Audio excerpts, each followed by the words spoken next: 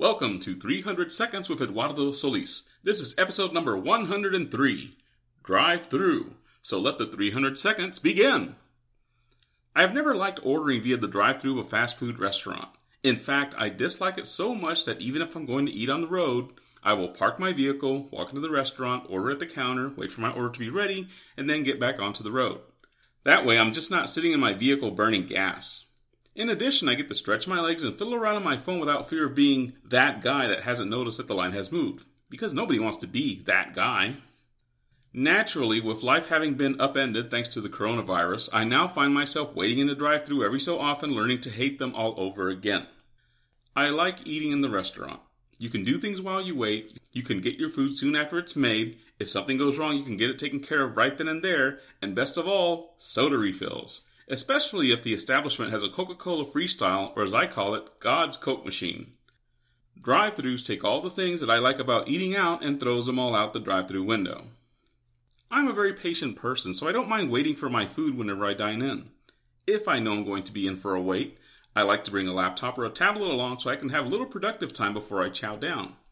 As I mentioned earlier, waiting in a drive-thru line means I can't do much beyond listen to the radio unless I want to be that guy. Then there's the matter of freshness. Naturally, when you eat in, you more or less get your food as soon as it's ready.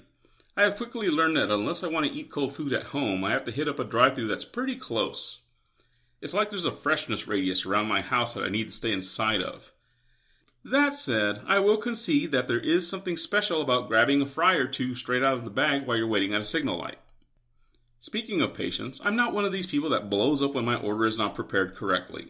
I get it. People occasionally push the wrong button or mix things up and make honest mistakes. When something goes wrong when I'm dining in, I will calmly walk back to the register and let them know. Nearly all of the time, they will take care of it and life goes on. No biggie. There are lots of things in life to get angry over, and in my book, an $8 combo meal isn't one of them. I've also done enough customer service work in my life to sympathize towards those that have to deal with the insanity that is the general public for tens of hours every week. Unfortunately for me, I am not one of these people that goes over every single item in my bag to make sure that everything is perfect before I drive off. God help me, I just have way too much faith in people. I also want to get home and start chowing down before my food gets cold. Thus, if something goes wrong with a drive-thru order, I usually don't find out until I get home. Like most folks, I'm lazy and I don't want to drive all the way back to the restaurant and wait in line again just because I didn't get the apple pie that I ordered. Now that I think about it, a goof-up of that magnitude may be worth driving back for. And if that sounds silly to you, then you have obviously never had a fried apple pie from Whataburger. This has been 300 Seconds with Eduardo Solis. The next episode will be posted after I go pick up dinner. For more weird words written by me, visit eduardosolis.com.